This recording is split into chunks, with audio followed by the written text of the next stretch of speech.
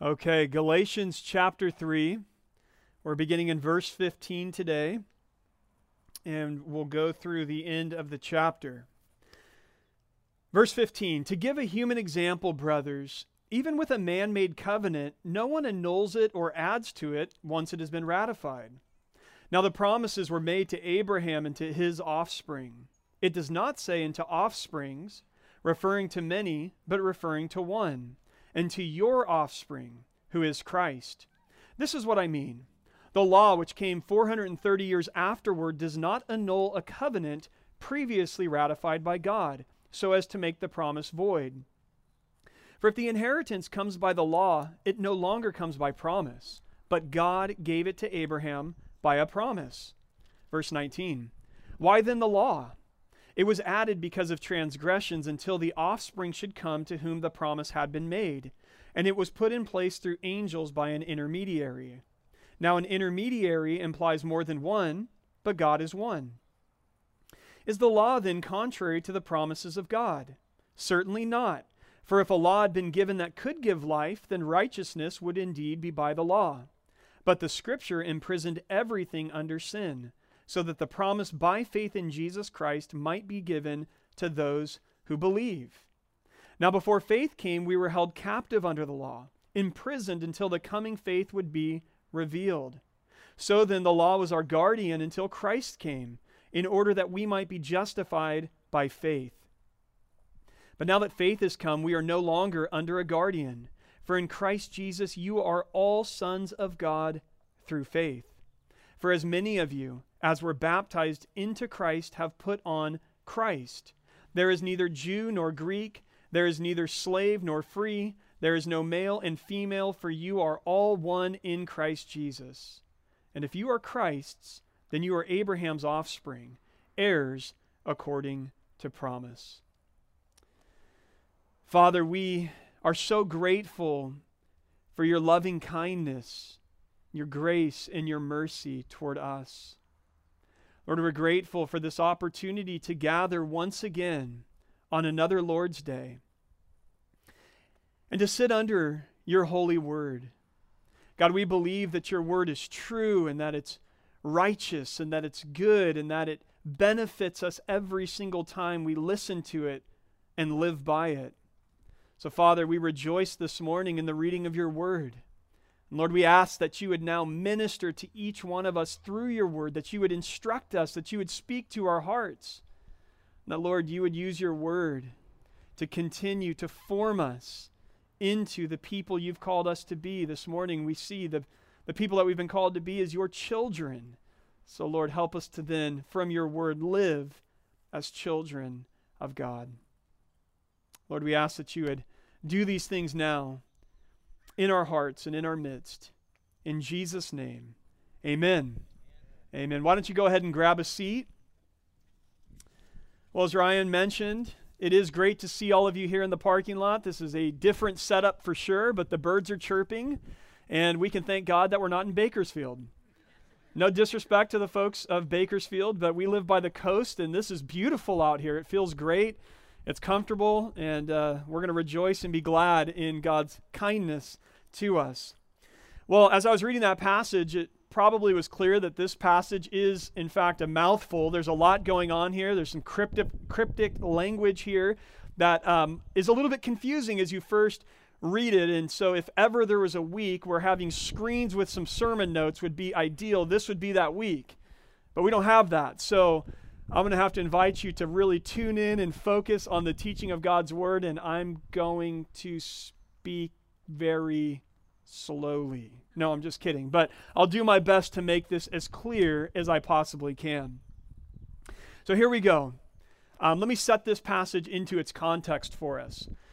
In the book of Galatians up to this point, the Apostle Paul has been hammering the idea home that people, that human beings are justified, meaning that we are made righteous before God through faith alone and not by works of the law.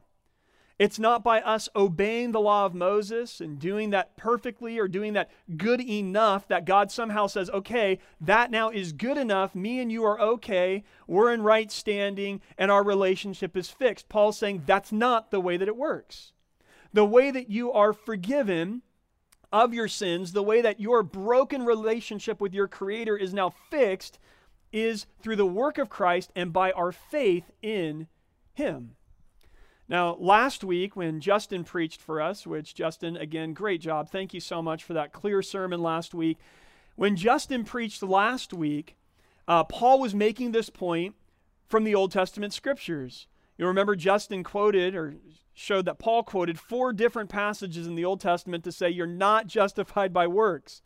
The week before, Paul made this case by looking at Father Abraham's example, as well as the example of the Galatians' own experience. Paul was like, look, how did you receive the Spirit of God? How has the Spirit been operating among you as Christians? Is it because you guys have obeyed Torah? No, it's because of your faith in Jesus. And then the week before, at the end of chapter 2, Paul made this same point by just declaring it directly. Here's Galatians 2, verses 15 and 16. Paul writes, "We ourselves are Jews by birth and not Gentile sinners. Yet we know that a person is not justified by works of the law, but through faith in Jesus Christ. So we also have believed in Christ Jesus in order to be justified by faith in Christ and not by works of the law, because by works of the law no one will be justified." So, what we need to know from Galatians up to this point is this: no amount of doing the law, no amount of right living, no amount of moral reform and following all the rules is going to make you right with God. That's not the way that it works. Why? Because none of us are good enough. We're lawbreakers. So that's not the way. And if you think that you're going to come to God and that when your life ends, you're going to stand before God and He's going to say, "Well done, good and faithful servant," because you can look back at your life and say, "Here's all the good things that I did," you're going to be terribly disappointed. Paul's point in Galatians is that the only way you're going to hear those words from God on that final day, "Well done, good and faithful servant," is because by faith you are joined to the only faithful servant of God, His own Son, the Lord Jesus Christ. So for the Galatians, for us, if we're thinking carefully now about what I've just said, there's a really obvious question that comes up. And the question is this: well, why then the law? What was the whole point of the law? If it's not about making us right with God, if it's not about getting on good terms with God, then why would God give the law to us? That's the question Paul asks directly in verse 19 and then answers. But to begin the answer to that question, Paul addresses what the law did not do. We see that again starting in verse 15 in this first paragraph. And his answer to that, what the law did not do, is simply this: the law did not cancel out the promises that God made to Abraham. The law did not improve on those promises. The law did not alter those promises. The law did not cancel out those promises. Now, we've talked about this a little bit already in the book of Galatians, that this is a reference back to Genesis chapter 12, where God meets with Abram, who would become Abraham, and He calls Abram to leave Ur and to go to a new land that God would show him. And God makes a few promises, amazing promises to Abraham. And these promises include that God would give Abraham an amazing land to live in. That God would give Abraham tons and tons of descendants. Remember, God said, "Look at the stars of the sky." He said, "Can you number them?" Well, your descendants are going to be like that. They're going to be more in number than the stars of the sky. So God promises him this great land called the Promised Land. He promises him numerous descendants. And lastly, God promises Father Abraham that through Abraham's descendants, the other nations of the world are going to experience blessing. These are the promises that God gives to Abraham. all the way back in the book of Genesis. And then God ratifies these promises through a covenant. You can read about this in Genesis chapter 15, but I'll give you the spark notes right now. What happens is God tells Abraham to take some animals, and he cuts all the animals in half, and he separates them into two halves. So there's a pathway in the middle of them. So you've got all these dead animals, they're cut in half, and there's a pathway between all of them.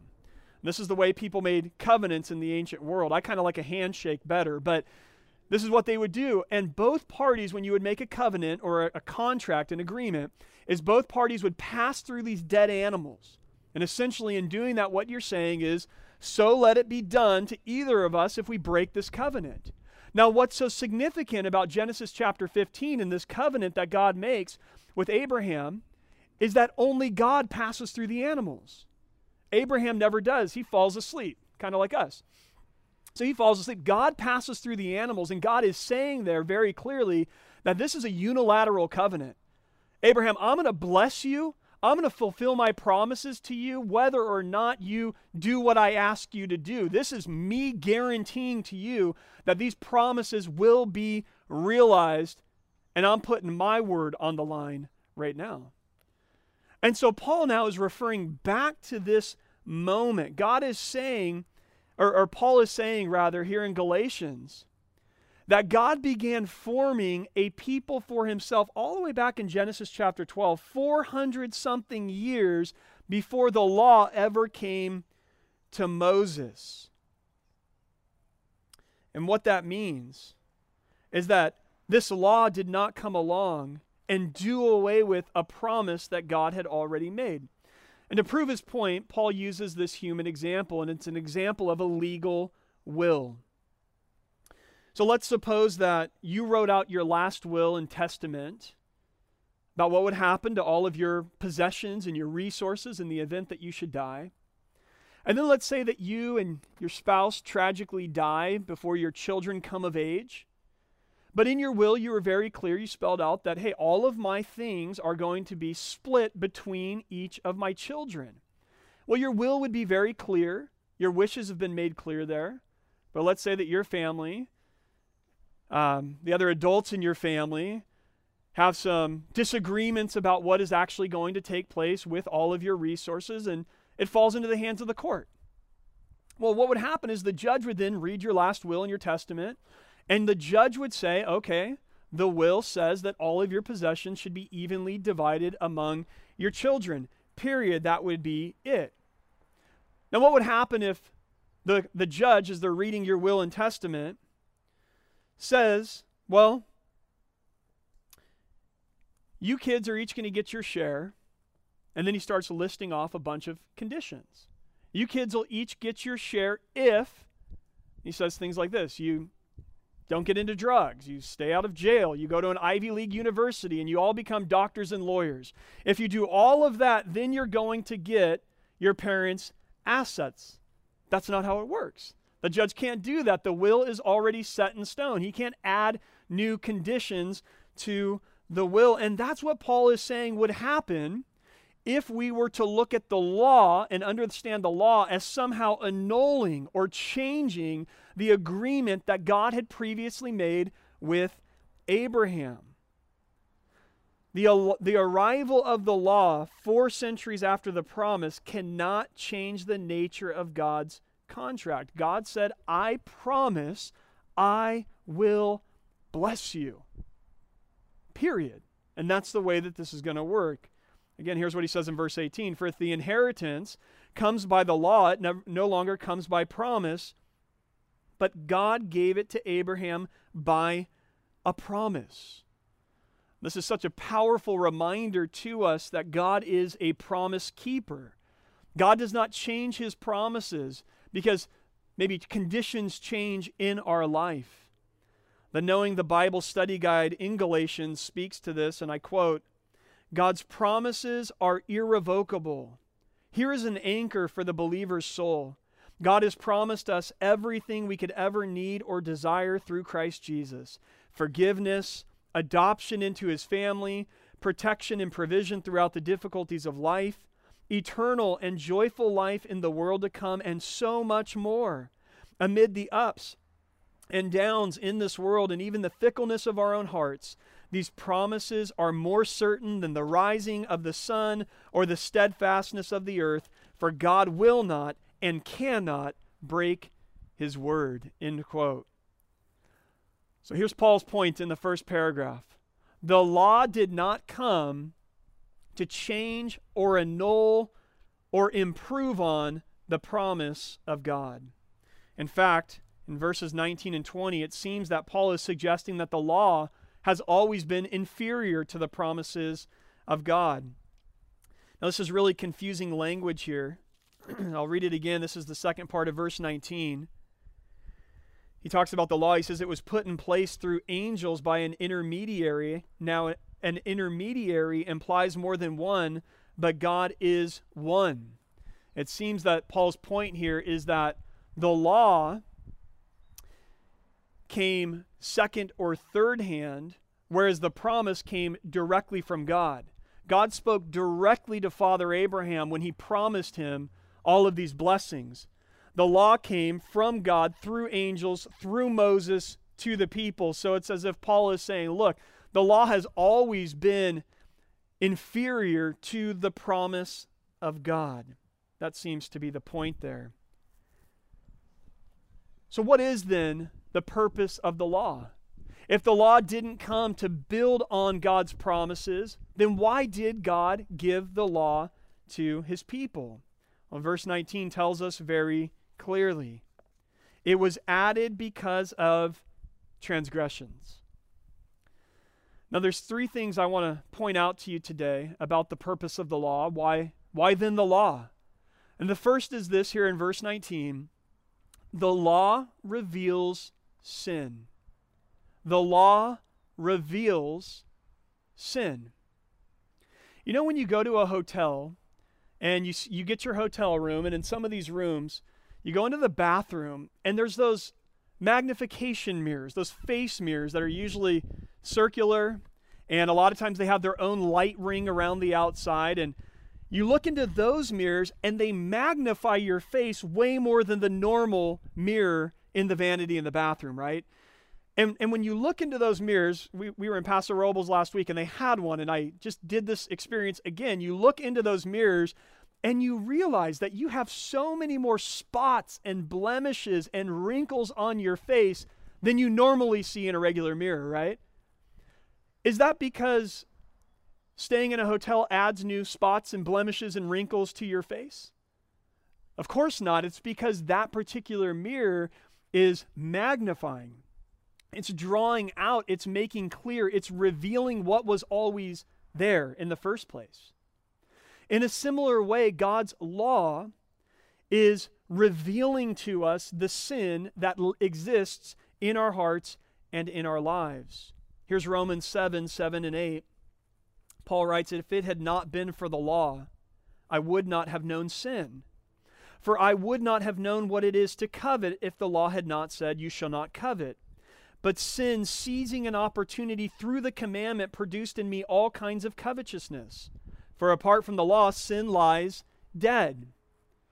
So Paul's saying there that it is through the law that he became aware of covetousness. It's not that he didn't covet before, it's that the law makes it clear to him that covetousness is wrong, so that when he does it, he's actually transgressing the law of God.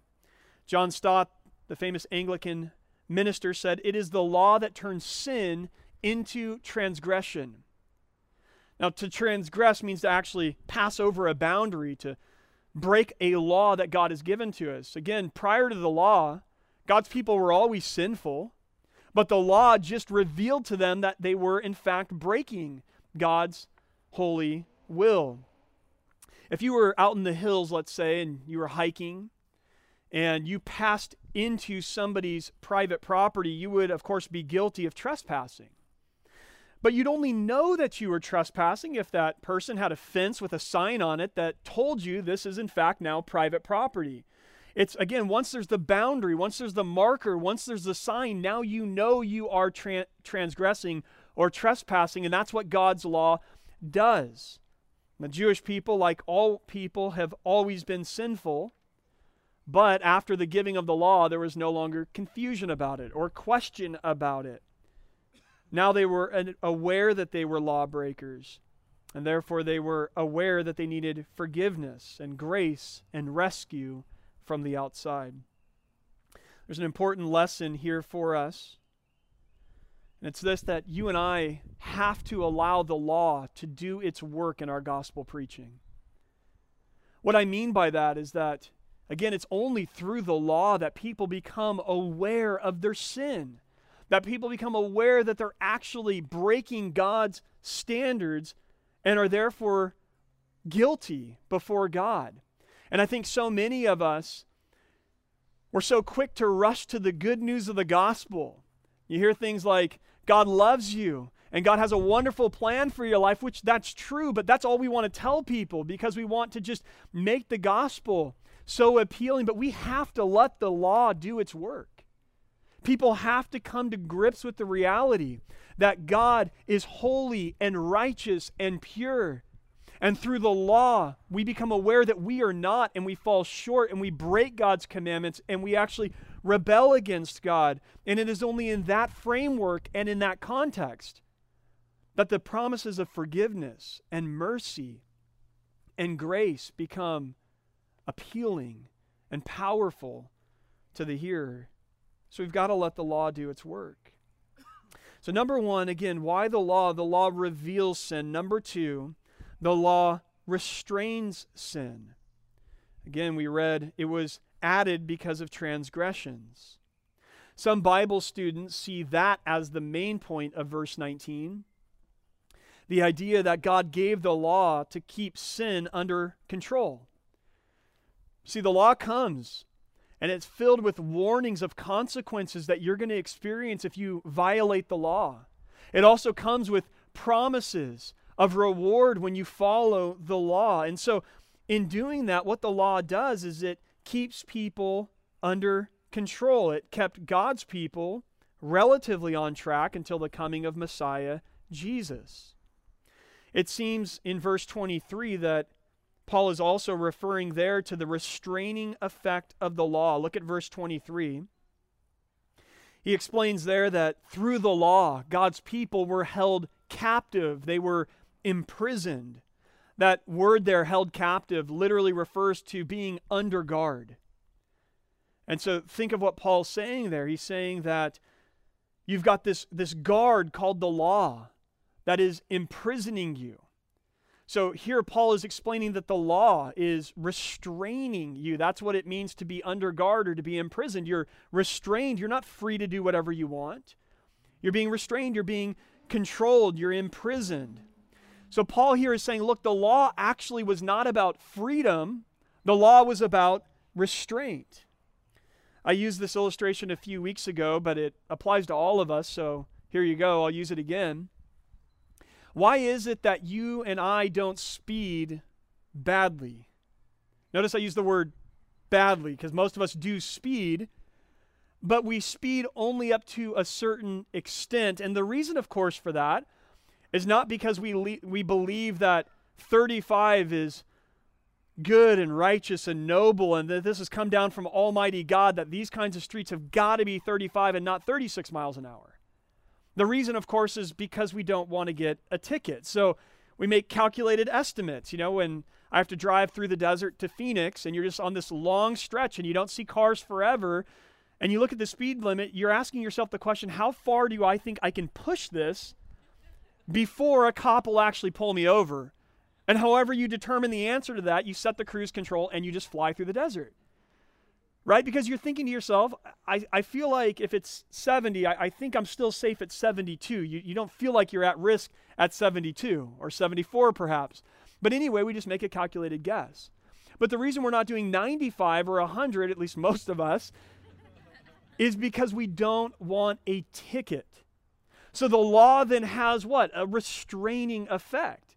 It kind of keeps us in line, and this is what the law was doing for Israel. Now, this is so important. Notice, going back to the speed limits, it's not that the law, it's not that having these speed limits posted actually makes us righteous. That's not the point. It's not like it fundamentally changes your heart to just go, yeah, 35, that is the perfect speed limit. It doesn't make you righteous, it makes you obedient. That's the point. It restrains you, it brings you into line. When you think about the way parenting works, parenting begins with law. This is how you start off as a parent. You have your young children, and you have rules, and you have consequences when your children break the rules, and you have oftentimes blessing and rewards as your children are following the rules. Why do we parent that way at the start? Well, we need to because we don't want our children to harm themselves or harm anybody else. So it's about law at that point. Now, the great thing about parenting, and Paul's going to actually use this metaphor here as we finish up our sermon today, is that although it begins there with restraining behavior, it doesn't end there. Parenting goes on and moves into a different place, and so does the law. Third and finally, we see the law leads us to Christ. So why the law? Number one, the law reveals sin. Number two, the law restrains sin. And finally, the law leads us to Christ. Look at verse 24. Paul here is going to introduce a role, a person he calls a guardian here in verse 24. Sorry, the wind blew me into Ephesians, and I don't want to start a new sermon, so let me go ahead and get back to Galatians. Verse 24, Paul writes, so then the law was our, here's the role he's going to introduce, our guardian until Christ came in order that we might be justified by faith. Now, a guardian is not a prison guard. A guardian is sort of a custodian. This is a person in the first century. It was typically a slave in a wealthy family's home, and it was this slave who had a specific function. They were in charge of watching the children and sort of raising the children for the parents, again, in the upper echelons of society. So the guardian supervised the children for the parents. The guardian was largely responsible for disciplining the children. So images depicting a guardian in the ancient world would include somebody with a kind of a rod for disciplining the child. So they discipline, they make sure that the children receive their education. And again, they supervise the children during their adolescence. This is what Paul says now the law was like for God's people. Now, think about this. The work of a guardian, this person that I just described, was not an end in itself. The work of a guardian was the means to an end. That end being that these children would come of age and would become mature young adults who could start thinking for themselves, living for themselves, and they would grow up to be well-formed young adults living in freedom and maturity. So too, the law was not an end in itself. Paul even shows us here it had a shelf life as far as the purposes of salvation were concerned.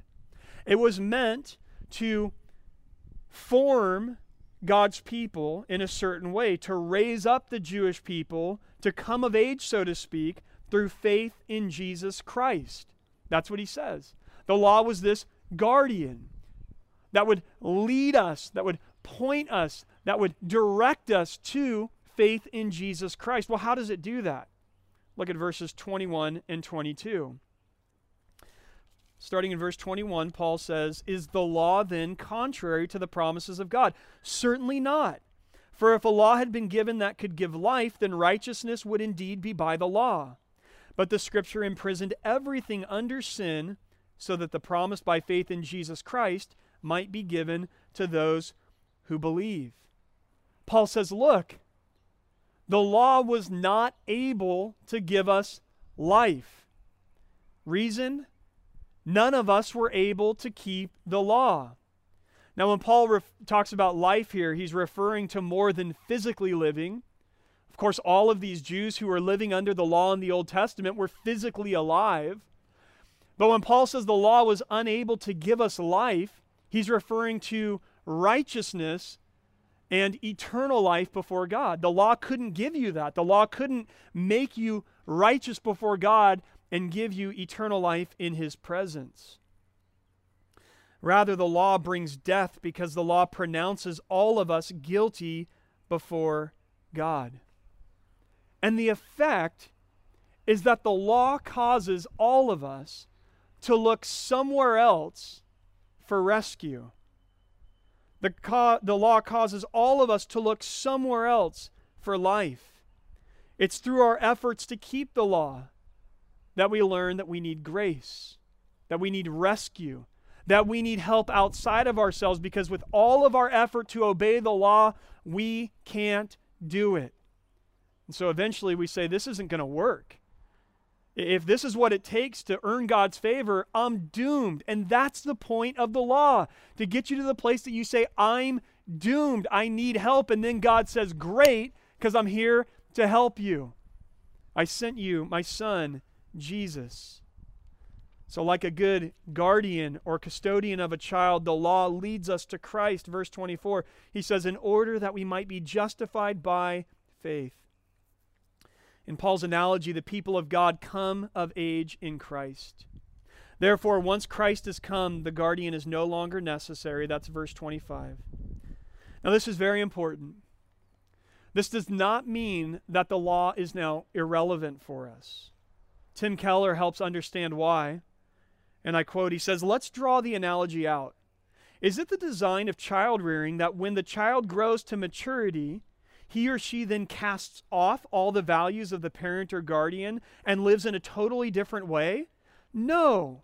If all goes well, the adult child is no longer coerced into obedience as before, but has now internalized the basic values and lives in a similar manner because he or she wants to. End quote. In other words, it's not that the law is irrelevant. It's that we don't view the law as some system of salvation. We don't look at the law and say, this is my way to get into right standing with God. This isn't how I earn God's blessing and God's favor. No. Our relationship to the law, now that we're in Christ, now that we're grown up, is that we keep God's law because we already have God's blessing and favor.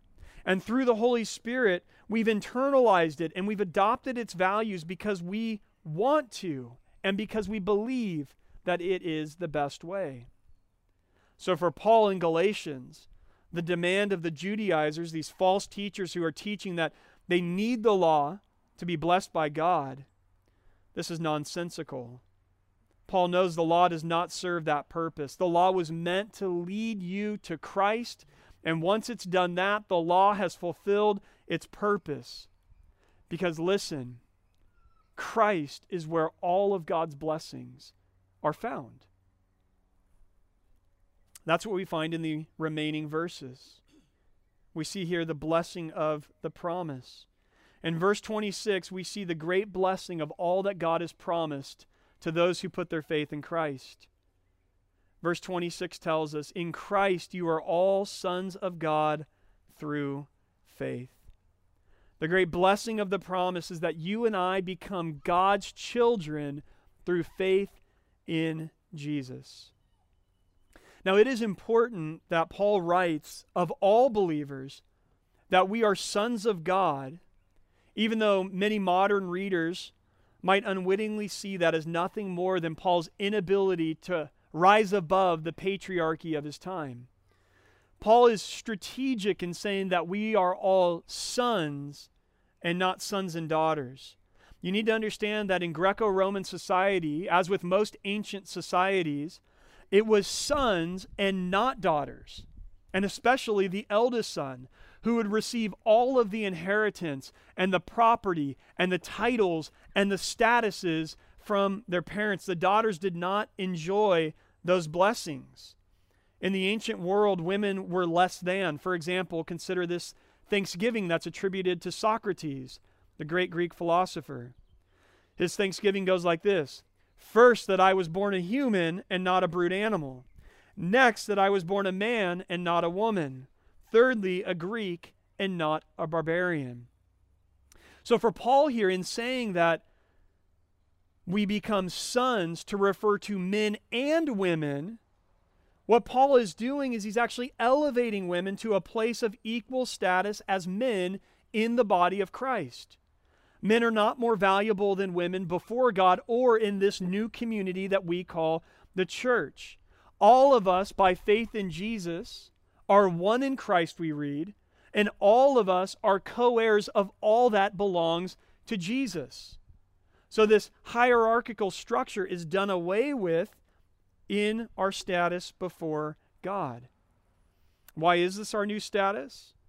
Verse 27 tells us, Paul writes this, "For as many of you as were baptized into Christ have put on Christ." Why do we become children of God? Why are we the sons of God?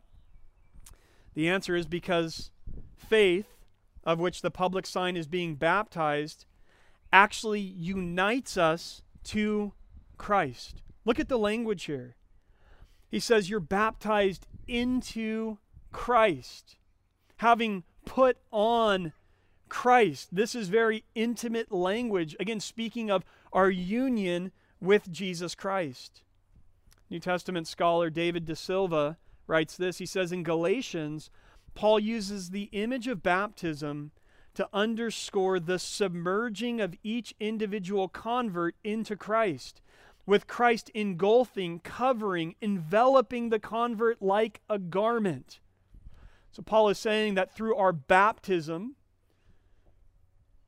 which again symbolizes our faith in Jesus Christ, that we are actually in Him and He is in us, and therefore we now are united to Christ.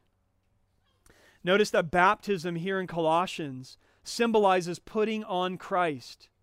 Baptism is a public demonstration of the union that we have with Christ by faith. It's a picture that shows the world, it's a picture that shows the church that you are in Christ. And one result of that is that all the distinctions that divide people in this fallen, broken world that we live in are done away with in Jesus Christ. Distinctions like your race and your ethnicity, your class or your socioeconomic status, even your gender, the things that again create hierarchical systems within our society and segregate people from one another. Paul is saying that through your faith in Jesus, you are in Christ, and therefore we are all in Christ, and we are one body together with Christ. And the beautiful thing about that is that this becomes the community, I'm pointing at the church, this becomes the community that all of our best aspirations as a larger society are meant to experience. Where we walk in here and we're not judging people by the color of their skin. We're not judging people or creating a pecking order based off of the nation that you came from. We're not creating a pecking order based off of what kind of car you drive or how much money you have in your bank account or what you do professionally or what side of the tracks you were raised on. And we're certainly not looking down on women or bashing men or doing anything like that because of your gender. You come here and we are equals before God, and we equally value one another in the body of Christ, and we love one another and we serve one another, and it creates this beautiful and profound unity that, again, the world is dying to have out there. This is a beautiful thing. In the church, we look at all of those who are baptized into Christ as our equals, period. Now, does this mean that differences between people are completely erased in Christ? Does it mean that the color of your skin does not matter? Does it mean that all distinctions, socioeconomic distinctions, are completely eradicated in the church? Does it mean that your gender doesn't have any meaning for who you are or how you relate? Certainly not. In Romans 14, Paul understands that Jewish Christians and Gentile Christians will live out their faith in ways appropriate to their cultural heritage. In Ephesians 5 and Colossians 3, Paul talks about the differences between men and women in the family. Even the whole book of Philemon is written to a slave owner about a slave who are both Christians. So it doesn't mean that none of these things exist or that none of these things matter at all.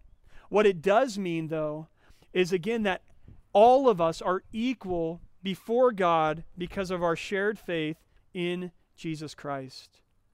So verse 29 then is the summary of this entire section. Paul writes, if you are Christ, then you are Abraham's offspring, heirs according to promise.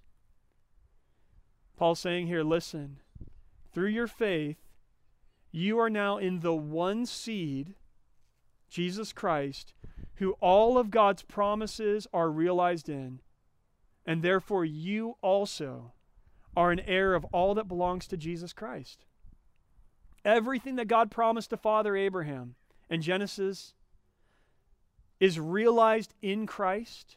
And so if you've put your faith in him, then you are truly a son of God, and you also receive all of God's blessings.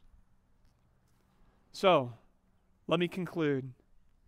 In this passage, the Apostle Paul helps us to see the true purpose of the law. Far from being the way that you and I earn righteousness before God and join his family, the law served as a tool to reveal man's sin, to restrain man's sin, and to show humanity our need for a Savior. If the law has accomplished that, then it has served its purpose. Like a guardian over a minor, it has led us to adulthood where now, in Christ, we live for God in the power of the Spirit, not in the fear of the law. So each of us need to answer this question this morning. Has the law served its purpose in your life? What do I mean by that? Has God's word revealed to you that you are in fact a sinner? That you have in fact transgressed against God's holy law? Has it shown you that no amount of getting your life right, of cleaning yourself up, of doing a little bit of religion, no amount of that could ever bring you into right relationship with God? Has it shown you that your only hope is not moral reform, but divine rescue? And have you responded to the law's lessons by placing your faith and your trust in Christ alone, through immersing yourself in the waters of baptism? If you've answered yes to all of these questions, hallelujah. If you've answered no to any of these questions, then friend, today something needs to change. Let's pray together. God, we are so thankful that the promises of forgiveness of sin, of everlasting life, of a relationship with a loving Father in heaven are not dependent on our obedience to the law, but are given to us freely as a promise to be received by faith. Lord, none of us can measure up. Even as Christians, we fall short regularly. And Lord, we're so thankful that that does not change our status, because it is not dependent on perfect attendance. It is dependent on the perfect work of Christ, who lived a righteous life for us, who was the true and faithful Son. And Lord, we're so thankful that through his death, burial, and resurrection, our own sins have been paid for, and we're granted eternal life. So Lord, we pray that once again today, you would renew our faith in Jesus. And that, Lord, we would continue to abide in him. That we would continue to follow the teaching of Scripture, not so we can earn your favor, but because we already have it. And we know that you're a good Father, and that you love us, and that your law exists to be a blessing to us. So, Lord, we pray you'd work these things in our hearts and in our lives. Lastly, Father, we pray for any who have joined us today who have not put their faith and their whole trust in Jesus. Lord, would you change that today? Would you allow your word to do its holy work of convicting us of our sin and of pointing us toward the Savior? So, Lord, we pray that you would save now, even in our midst. In Jesus' name we pray. Amen. Amen. Let's close now with a song of worship.